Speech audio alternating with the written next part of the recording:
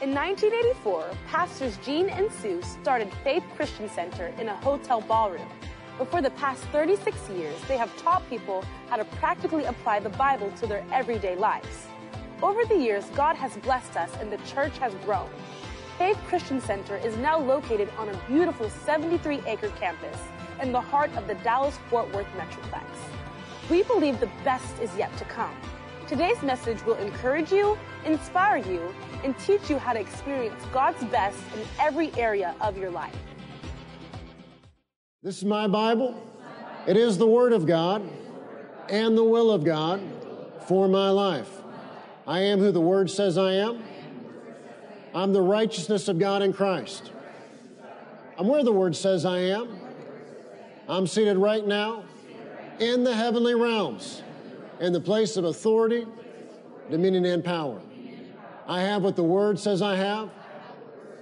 All the blessings of Abraham are mine. And I can do what the Word says I can do. I can do all things through Christ who gives me the strength. Today my mind is alert. My spirit is receptive. As I'm taught the Word of God, my life is changed for the better. And I will never be the same again. Amen. You may be seated. And if you would, turn your Bibles to James chapter 2. If you're joining us online, glad to have you. Be sure to click share. We began a new Sunday morning series a few weeks ago titled Taking Action Today for a Better Tomorrow. You can take charge of your life and you can change your life by taking action now for a better tomorrow. We've given you the C.S. Lewis quote that you can't go back and change the beginning, but you can start where you are now and you can change the ending. Faith, as we have learned, is a starting point. It is, in fact, the starting point. And faith is fundamental. Faith is essential. Faith is the foundation and the beginning of building a successful life with God. But faith is not all there is to building a successful life. Action is required. Smile at your neighbor and say, action is required. Smile at your other neighbor and say, action is required. Now, it's like when you buy a gift for your children when they're little, it might say assembly required. And Jessica's the engineer. She does better at that stuff than I do. And Samuel was at the store with her the other day and saw a bicycle he wanted. I told Jessica, I said, go ahead and get it. You know, we don't know what will be available here in a few weeks or months. I said, go ahead and get it. And of course, he wanted it put together right away. And Jessica's like, no, let me put that together next week. I was like, no, I can do it. I can do it. And so I was outside sitting on the driveway with my toolbox trying to read the instruction manual. And she explained to me they do one instruction manual for like 50 different bikes. And I was trying to figure out why the picture, the drawings didn't exactly match what I was doing. And it took me a while, but I got it done. Amen? Well, she put together last night, before going to sleep, a bicycle for Julia for her birthday, and she timed herself to compare to how long it took me, and it took her exactly 18 minutes. Assembly required. But in life, action is required. Action is required. And if you want to change your life for the better, you've got to take action today. You got to take action tomorrow. And the action required is likely different action than the action you've been taking, or it's greater action, or it's more action. This morning, I want to give you 10 common traits of successful people. 10 common traits of successful people. Number one, positive thinking. Number one, positive thinking. Proverbs 23 and verse 7 says, this is the King James, for as a man or woman thinketh in his heart, so is he. For as a woman thinketh in her heart, so is she. As a man thinketh in his heart, so is he. So our thoughts matter. The Apostle Paul said we're to take captive every thought to make it obedient unto Christ. And to be a success, you got to think positively. And not just think positively one day a week. You got to be a positive person. You got to think positively. Whether you're talking about investors, entrepreneurs, small businessmen or small businesswomen, car salesmen, doctors, builders, plumbers, successful people tend to be positive. Successful people tend to be positive thinkers. Successful people think positively. They think success, not failure. And they are positive regardless of whatever the circumstances are or the situation may be. They often rebound from obstacles or problems. Their positive attitude allows them to determine their destiny. Just got to be positive. And you got to train your children to be positive. The other day, our oldest Sophie came home, and I could tell something was wrong. She was upset, frustrated over something that she had difficulty with in cheer. And something simple. And I said, that's what practice is for, to learn, to do better, to practice so you get better. And you might get frustrated. You just got to keep trying and keep practicing. And I told her, if it'll make you feel better, I'll try doing a cartwheel here in the kitchen while Mom's not here. And she laughed, she smiled, and I didn't do that. Amen. Don't want to hurt myself before Sunday. But successful people are positive people. And so they rebound from obstacles or problems. Their positive attitude allows them to determine their destiny.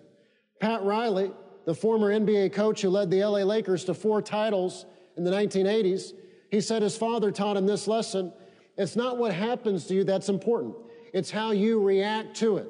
It's how you react. It's what you do after the situation has occurred. You're going to crawl up in a ball and cry, or are you going to stand up, dust yourself off, and take action for a better tomorrow? Successful people don't let negative people or negative environments throw them off track. Watch successful people. Learn from them. Discipline yourself to think positively. And that's why we often say that fellowship, friendship is everything. You hang around the right people, they'll challenge you. They'll motivate you. They'll inspire you to do more, to achieve more, to have more, to do better. You hang around the wrong people, and they'll make you feel okay about being messed up, whatever that looks like. So you have to embrace the positive and avoid the negative. And the negative could be a thing, could be in a place. The negative could be a person. Embrace the positive and avoid the negative. Tell your neighbor, say, embrace the positive. Avoid the negative. Tell your other neighbor, say, embrace the positive. Avoid the negative. And that's why you got to limit your fellowship. We walk in love, we love everyone, but that doesn't mean you have to hang out with everyone. Doesn't mean you have to fellowship with everyone. Doesn't mean you have to have everybody over for Thanksgiving and Christmas. I remember once my mother-in-law was so grieved at a holiday family gathering because she had, like always, put in great effort to a wonderful meal, and her siblings showed up, and it was this complaint, it was that complaint, and no matter all the wonderful things she had made to eat, one of her brothers was criticizing what she had prepared because it wasn't steak and lobster. Well, anybody knows that's not what you serve at Thanksgiving or Christmas. Amen. And that would be fine, I guess. But my point is, sometimes you have to limit who you invite and what you're doing and who you're hanging out with.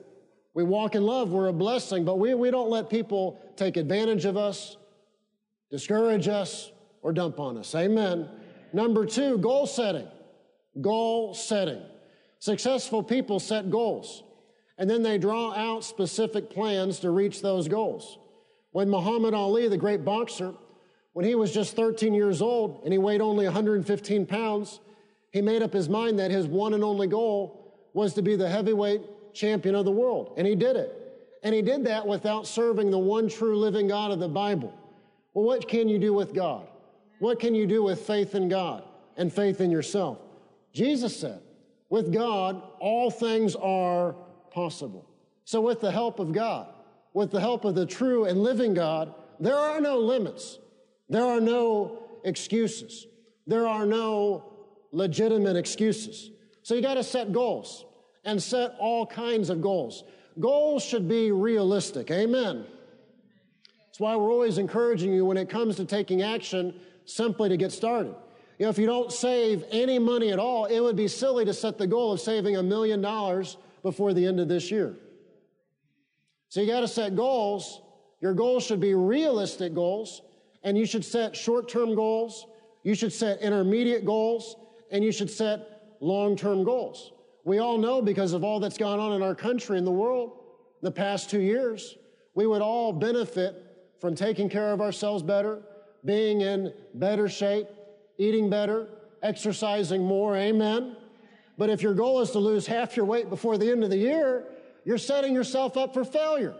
So we ought to set goals, but we ought to set reasonable and realistic goals. Short-term goals, intermediate goals, long-term goals. And the advantage of setting goals is progress can be measured.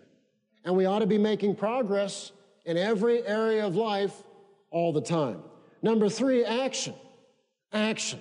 Everybody's favorite word, action. Goals mean nothing without corresponding action. Leaders and successful people are not only goal-oriented, they are also action-oriented. Leaders and successful people are always on the move. They're always taking action. They're always tweaking, modifying the action they're taking. And they're always making progress and evaluating their progress and looking for ways to make more progress. Goals mean nothing without corresponding action. Tell your neighbor, say, goals mean nothing without corresponding action. Tell your other neighbor, say, goals mean nothing without corresponding action. Sam Walton, who founded Walmart, he visited Soul Price in San Diego, where he toured one of the first Price Club warehouses. That same night, when Walton returned to Arkansas, he had his architect stay up all night drafting plans for the new Sam's Clubs. And you've probably been to Sam's. It's amazing. And it's great, especially if you have a large family. They sell cereal in our size. Amen. But he saw a vision, and he immediately went to work duplicating that and improving upon it. Decision and action can and should be instantaneous and simultaneous. So don't delay. Be quick to take the action you know you need to take. My father explained this to me in his office maybe 2 weeks ago, that most people, they don't take action. And so instead of the problem or the situation getting better, it gets worse.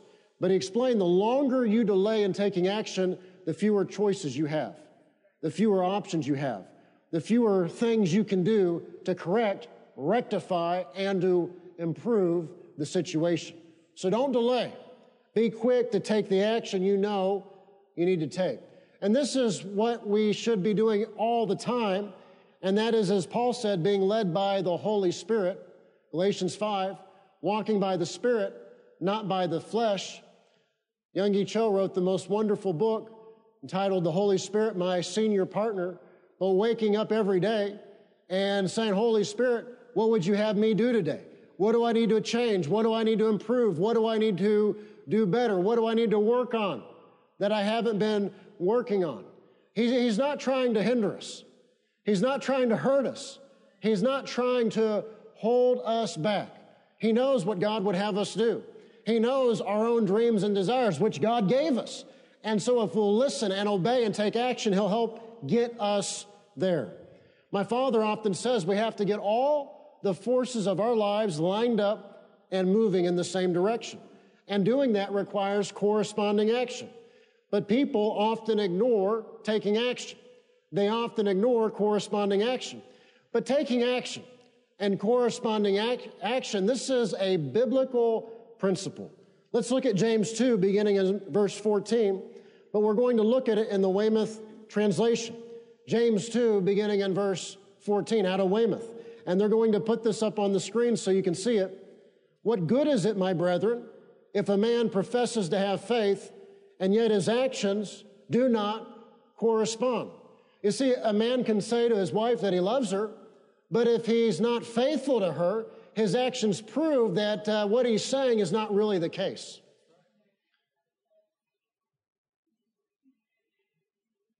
You know, there are men, and because of selfish reasons, they've left their wife, they've left their children, and it's always a heartbreak to learn that a father who should be a father contributes nothing. Doesn't cover clothes, doesn't cover tuition, doesn't cover groceries, contributes nothing. And it always grieves me to see guys like that show up at sporting events and act like they're number one dad. It's a lie. It is a falsehood. We are known by our deeds. We are known by our action and by what we do. What good is it, my brethren, if a man professes to have faith and yet his actions do not correspond? Can such faith save him? Suppose a Christian brother or sister is poorly clad or lacks daily food, and one of you says, I wish you well, keep yourselves warm and well fed, and yet you do not give them what they need. What is the use of that? Verse 17, so also faith, if it is unaccompanied by obedience. The NIV says action. If it is unaccompanied by obedience or action, it has no life in it, so long as it stands alone. Nay, someone will say, you have faith, I have actions. Prove to me your faith apart from corresponding actions, and I will prove mine to you by my actions. That's by what we do. You believe God is one, and you are quite right. Evil spirits believe this and shudder. But idle boaster, are you willing to be taught how it is that faith apart from obedience is worthless? Take the case of Abraham, our forefather. Was it or was it not because of his actions that he was declared to be righteous as the result of his having offered up his son Isaac upon the altar? You notice his faith was cooperating. We could say working together with. His faith was cooperating or working together with his actions, and that by his actions, his faith was perfected. And the scripture was fulfilled, which says, and Abraham believed God, and his faith was placed to his credit as righteousness. And he received the name of God's friend. You see, it is because of actions. Say actions. Say what I do. The choices I make. The decisions I make. The things that I do. The actions that I take. On a daily, on a weekly, on a monthly basis. See, verse 24, you see that it is because of his actions that a man is pronounced righteous, not simply because of faith. In the same way also was the notorious sinner Rahab, declared to be righteous because of her actions, when she welcomed the spies and hurriedly helped them to escape another way. For just as a human body without a spirit is lifeless, so also faith is lifeless if it is unaccompanied by obedience or by action. So that's why my father is always saying we have to get all the forces of our lives lined up and moving in the same direction. What we believe, what we say, what we confess, and the action that we are taking. And a lot of time believers, they get into the bad habit that they're believing, they're praying, they're confessing, but they're either not taking any action or their action is actually contradictory to what they're believing God for. My father told the story recently that years ago, there was a couple that they would submit prayer requests, believing God to have a child. We're praying for a child, and years went by. Finally, they asked to meet with my mom for marital counseling, and in that meeting, it came out that the husband had had a vasectomy. Well, their actions weren't working together with what they were believing God for. You got to get all the forces of your life lined up and moving in the same direction. You know, Fred Price would teach on faith, but he would also teach on foolishness and presumption. And when we're taking no action, we're operating in foolishness and presumption, or when our action is contradictory to what we're saying or praying or confessing or what we're believing God for, when our action is contradictory, we're not operating in faith, we're operating in foolishness and presumption. So we got to take action. We've got to have corresponding action to what we believe. Say, corresponding action. And we can all take greater action. Amen? And as I've been saying in this series, the key is not to look at your neighbor or look at your spouse and say, these are 25 things you need to work on. No, what can Austin work on? What can you work on? What action can you take? What greater action can you take? Number 4, curiosity. Curiosity. Successful people never stop learning. The statistics are amazing. 1/3 of high school graduates never read another book. And now this is one of the negatives of technology. Now, even in school, how much is actually being read? You know, Aaron sometimes will tease me that people don't realize how old-fashioned and traditional I am. I mean, Austin, you're one of those old-fashioned people that thinks reading a regular old-fashioned book is different than reading it on an iPad. Yes. And so all of this does not bode well for the future. And even when you read on a device, you know, I understand when you go on vacation, it's great you can take your iPad. You don't have to take a suitcase of books. I understand that. But the negative of reading on a device is, man, you get a Facebook notification, get an email notification. So even when we're reading on a device, how focused are we on what we're doing? Amen. That's right. And that's why I'd encourage you, every believer ought to have their own Bible. Amen. Praise God that we can access the Bible on our phones.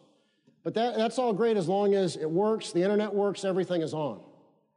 But every believer ought to have their Bible in a translation they can easily read and understand that is their Bible. They read, they mark up, they take notes, and they highlight. There's just something about it. 1/3 of high school graduates never read another book. 42% of all college graduates never read another book.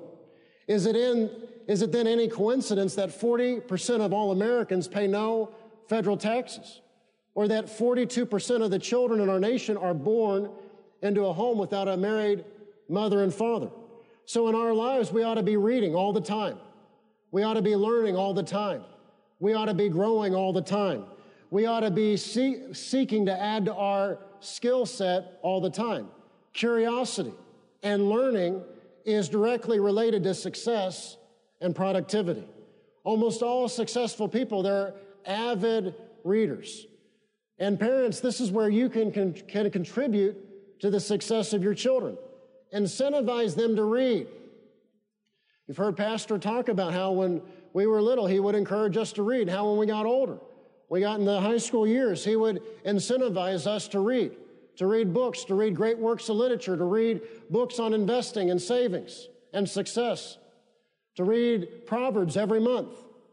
Not when we were little, but when we were older. It was an extra $100 to read the book of Proverbs every month. And you might say, that's crazy. Well, he got a certain end result. And we don't give Sophie and Michaela $100. They're still little, but they have a chore sheet. And when they do their chores, they get $10. When they do bonus chores, there's extra money for that. And there's an extra $10 if they're reading Proverbs every single day. And then for every book they read that I say is okay, amen. And then they read some silly little girl books. Those don't count. I'm glad they're reading, amen. But when they read stuff that is a little bit more challenging, and some of it's still fun. Sophie loves to read Nancy Drew. I think she's nearly on book 40 now. When they read a book that we say is okay, that's an extra $10 per book. And of course, when they're older, it'll be more. But we incentivize them to read. You know, it blesses my heart. For their birthdays, the girls wanted new Bibles, nicer Bibles like their dad. So we got them Bibles. But it blesses my heart to go in their room at night, and Sophie or Michaela, they'll have their Bible open. They'll be reading their Bible. They'll be reading Proverbs, building the wisdom of God into their life. You read about Ben Carson, grew up in Chicago, but he didn't turn out like everyone in Chicago because his mother incentivized him to read. Successful people, high-wage earners, typically develop a love for reading in their elementary school years. Successful people are avid readers. People who read well and read a lot can also speak well.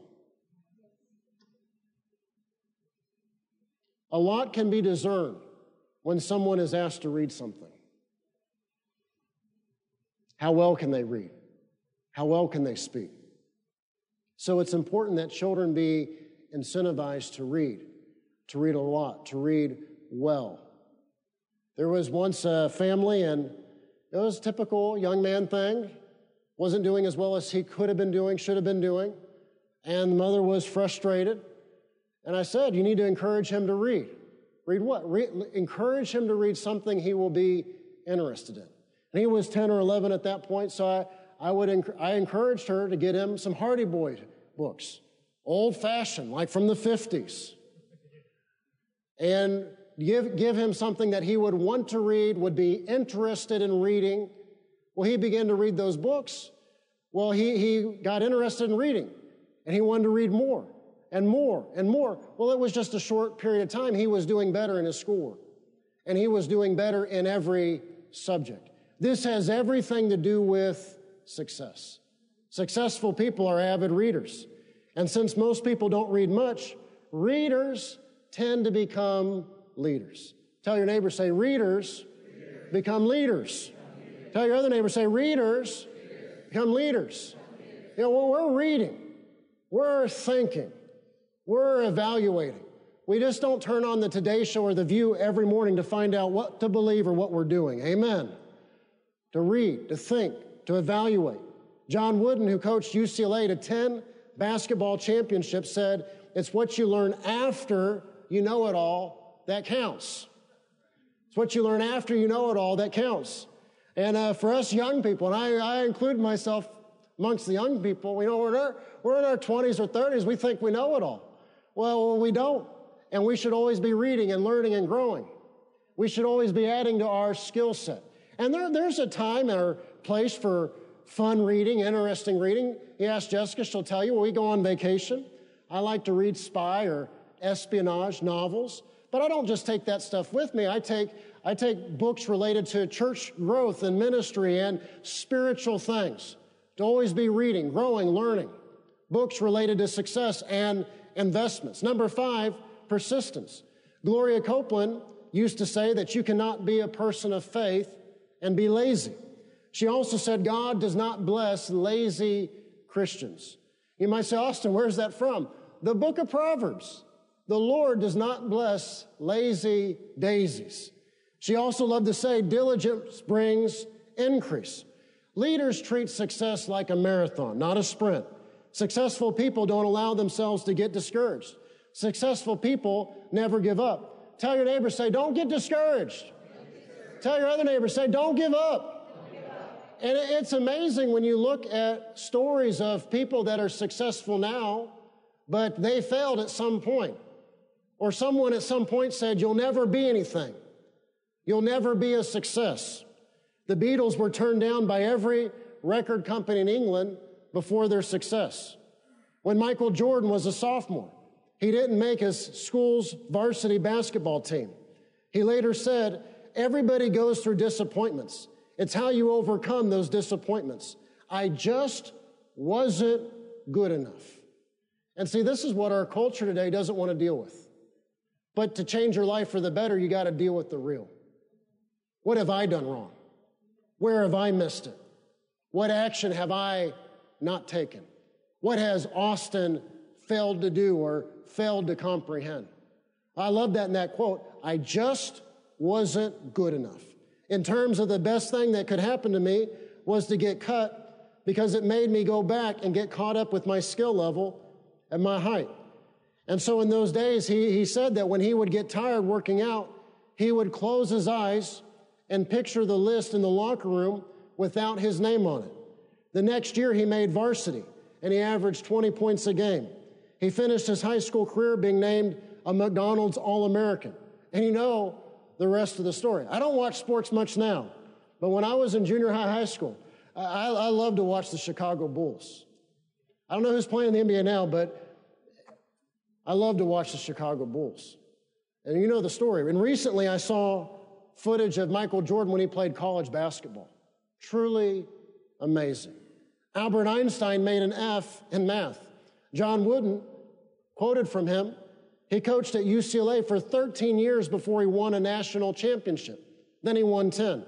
Thomas Edison once said, many of life's failures are people who didn't realize how close they were to success when they gave up. Smile at your neighbor and tell him, say, don't give up. Don't give up. Smile at your other neighbor and say, don't give up. Don't give up. So never give up. And these are people in the world, many of whom were a success without God. So what can we do with God? What can we do with the help of God and with the help of the Holy Spirit? So never give up. If you believe in God, never give up. If you believe in who you are in Jesus Christ, never give up. Never give up on God. Never give up on yourself. Never give up on your family. Never give up on your husband or wife. Never give up on your children. Never give up on others. The Apostle Paul wrote in Galatians 6 and verse 9, let us not become weary in doing good, for at the proper time we will reap a harvest if we do not give up. The other day I picked up Michaela from cheer practice, and we stayed to wait for Sophie to be done with basketball practice. We're at this stage of life where we need a flow chart to know what's going on. And Jessica, we're not on the same page because she's like my father. She wants an old-fashioned print calendar. I'm like, no, you got to load all that up on iCal so it's digital. I got it on my phone. Know what's going on. And we've had some miscommunications because of this. So I got here to pick up Michaela, had Michaela. I thought, we'd be here 5 minutes to pick up Sophie. Well, apparently I had the wrong time. So we were watching Sophie in basketball practice for half an hour. And I was so thrilled. I was so happy as a father because at the end of practice, the coach was making the players run suicides. And if you don't know what that is, old school, and they probably changed the term now, but old school back when I played basketball in junior high school, I hated that because you start at one end of the court, you run to the next line, then back, the next line, then back. You do the whole court like that. And I remember some late nights, early mornings running those laps back and forth. But it made me so happy as a father to watch Sophie, to watch those girls running those laps. Amen. It is good for them. And yes, it's hard. And yes, you're tired. And yes, you don't want to do another one. But it is good for you because at the proper time, we will reap a harvest if we don't give up. So we keep going to work because it's the right thing to do. We keep walking in love, even when we don't feel like walking in love, because it's the right thing to do. And saving money. It's not sexy. It's not exciting. It's not thrilling. It's not like when you go and buy a car and you don't pay anything down and you sign your name and they let you drive off. But we are to persist in doing what is right. Amen. For at the proper time, we'll reap a harvest if we don't give up. Amen. I remember those early mornings, late nights, 1 more, 2 more, 5 more. Or somebody had a bad attitude, that was bad. Because then there were like 5 more of those, 10 more of those. Back in the days before we were blessed with all these wonderful, nice facilities, we'd have to go work out at other places. And I remember there was a particular gym and it had stairs that were higher than these stairs, each one.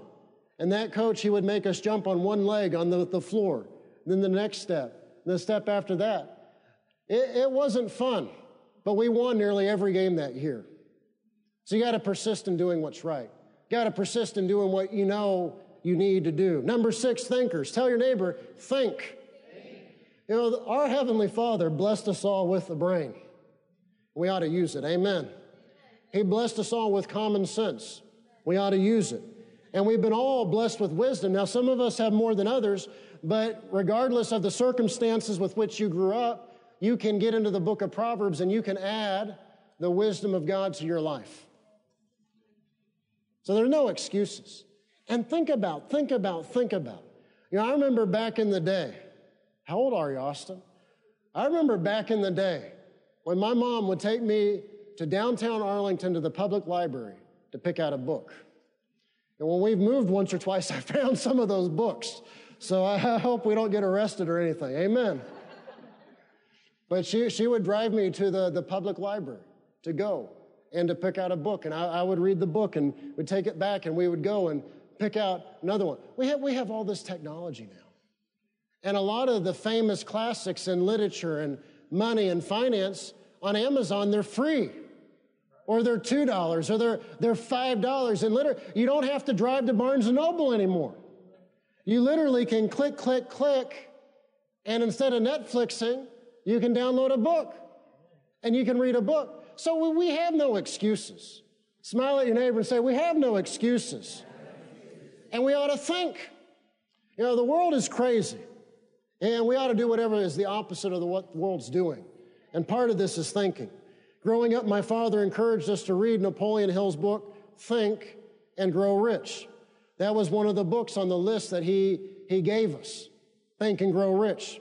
Successful people are often called perfectionists. Successful people typically go far beyond what is considered normal by every measure. And it's the way that we were we were raised. I love how Aaron's youngest son, Jackson Wood, he can walk around and see something that needs to be fixed or taken care of or corrected. That tells me he had good parents, and he has good parents. Because of the way my father raised us, we see things. You know, this past week, they had someone here, and they were putting up the little signs around the building.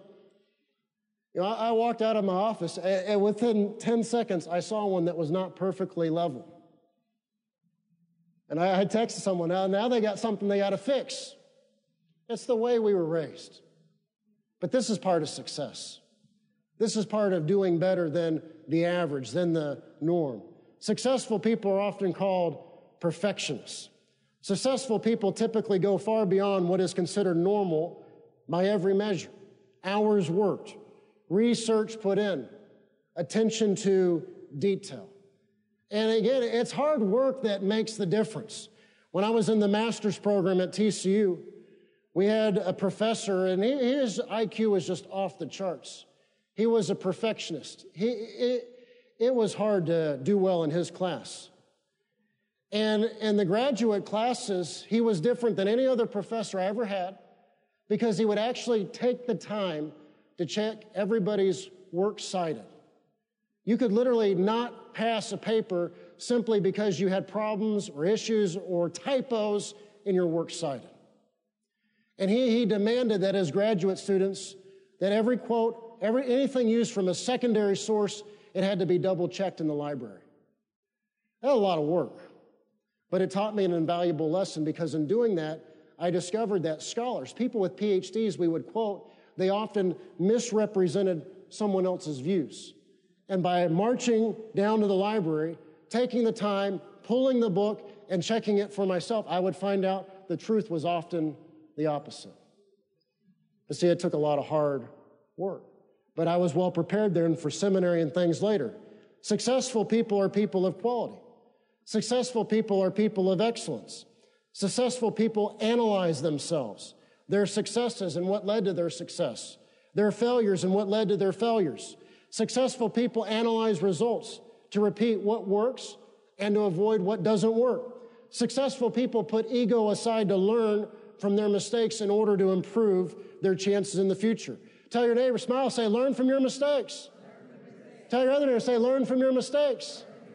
And this is true in every area of life, in work, in marriage, and family. Number 7, focus. Tell your neighbor, smile, say, focus. Tell your other neighbor, say, focus. And praise God for all the technology, but it is one great big giant distraction. Yes. Successful people focus. They set goals.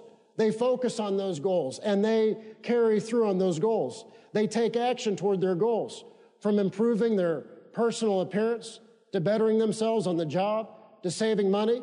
Successful people discipline themselves to focus on the task at hand. They don't allow other people or things or adverse circumstances to distract them from their goals. With regard to any goal, Henry Ford once said, a person ought to think of it by day and dream of it by night. And that's why that Napoleon Hill book, Think and Grow Rich, is so important because part of success is your thought life and keeping your thought life focused. Number 8, innovation. Successful people constantly look for different and better ways of doing things. They're often criticized for innovating. Alexander Graham Bell offered to sell a part interest in his new invention, the telephone, to Western Union. The head of Western Union at the time turned Bell down with the comment, what would we do with an interesting toy like that? Amazing.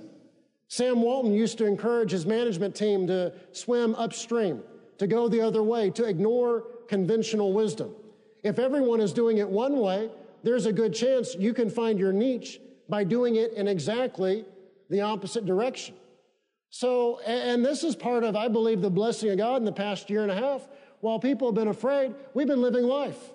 We've been going to church. Men and women in the church have been going to work. What a novel concept. So in this culture, in this time, it is not hard to pull ahead. Be a man or a woman of excellence. Be willing to think outside the box. Be willing to show up at work. Be willing to do what others are unwilling to do, and you will prosper, and you will pull ahead. Number 9, effective communication. Successful people are effective communicators. And if you are in constant strife with others, your spouse, your employer, your employees, work on your communication skills. And if you would say, Austin, it's not me, it's everybody else is the problem. Well, maybe it's time to have some quiet time with the Lord and realize maybe there's some things you need to change. Number 10, integrity. Successful people are people of integrity. Say integrity. And then this is what it means to do what's right no matter the situation. To do what's right no matter the situation, no matter the circumstances, no matter what's going on, no matter the temptation. Integrity. You can get ahead for a while cheating and cheating people, but getting ahead and staying ahead and living ahead and ending ahead and finishing well, it requires integrity. Tell your neighbor, say, integrity. Tell your other neighbor, say, integrity. And it's not worth it. You know, anytime someone comes to us and they say that there's been a loss or someone has done them wrong, we always say, put it into the hands of God. Let the Lord fight your battle. Let the Lord take vengeance upon your behalf. And we always point them to the verse, let the Lord make it up to you sevenfold. That's when you're on the winning side of that. But what if you're the person who takes crooked paths? Well, then you're the one paying back sevenfold. And it's better to not live life that way. Proverbs 10 and verse 9 says, the man of integrity walks securely. That's what Lester Sumrall, great man of God, said to my father many, many years ago. My parents' living room. He said, you have to live your life in such a way that whatever's going on in your life, it could be printed on the front page of the newspaper tomorrow. That's living a life of integrity. Proverbs 10:9, the man of integrity walks securely, but he who takes crooked paths will be found out. Be a man or a woman of integrity. Tell your neighbor, say integrity. If you do what's right, you'll pull ahead. If you take the high road, you'll pull ahead. If you're at a place where there's pressure to do things you know are unethical, don't yield to that. Don't submit to that. Do what's right. God has better for you. That's part of our confession in these days. God has better for us. Anybody that's been threatened with their job, God has better. Amen. Better pay, better benefits, better in every way. Be a man or woman of integrity. You can take charge of your life, and you can change your life for the better by taking action today for a better tomorrow. Thank you for listening to this life-changing message. To partner with us and to help us reach more people with the good news of the gospel, visit our website at faithchristiancenter.com. Your financial support is enabling us to reach more people than ever before. If you have never accepted Jesus Christ as your Lord and Savior, pray this simple prayer. Lord Jesus, I repent of my sins. Come into my heart. I make you my Lord and Savior. If you prayed that simple prayer, you are born again and today is a new beginning. We would like to send you a copy of Dr. Gene Lingerfeld's book, God's Very Own Child. To receive your free copy, call the church office at 817-561-3400 or send an email to info@faithchristiancenter.com. Remember to put God first in every area of your life because He loves you and has a wonderful plan for you. And don't forget, we walk by faith, not by sight.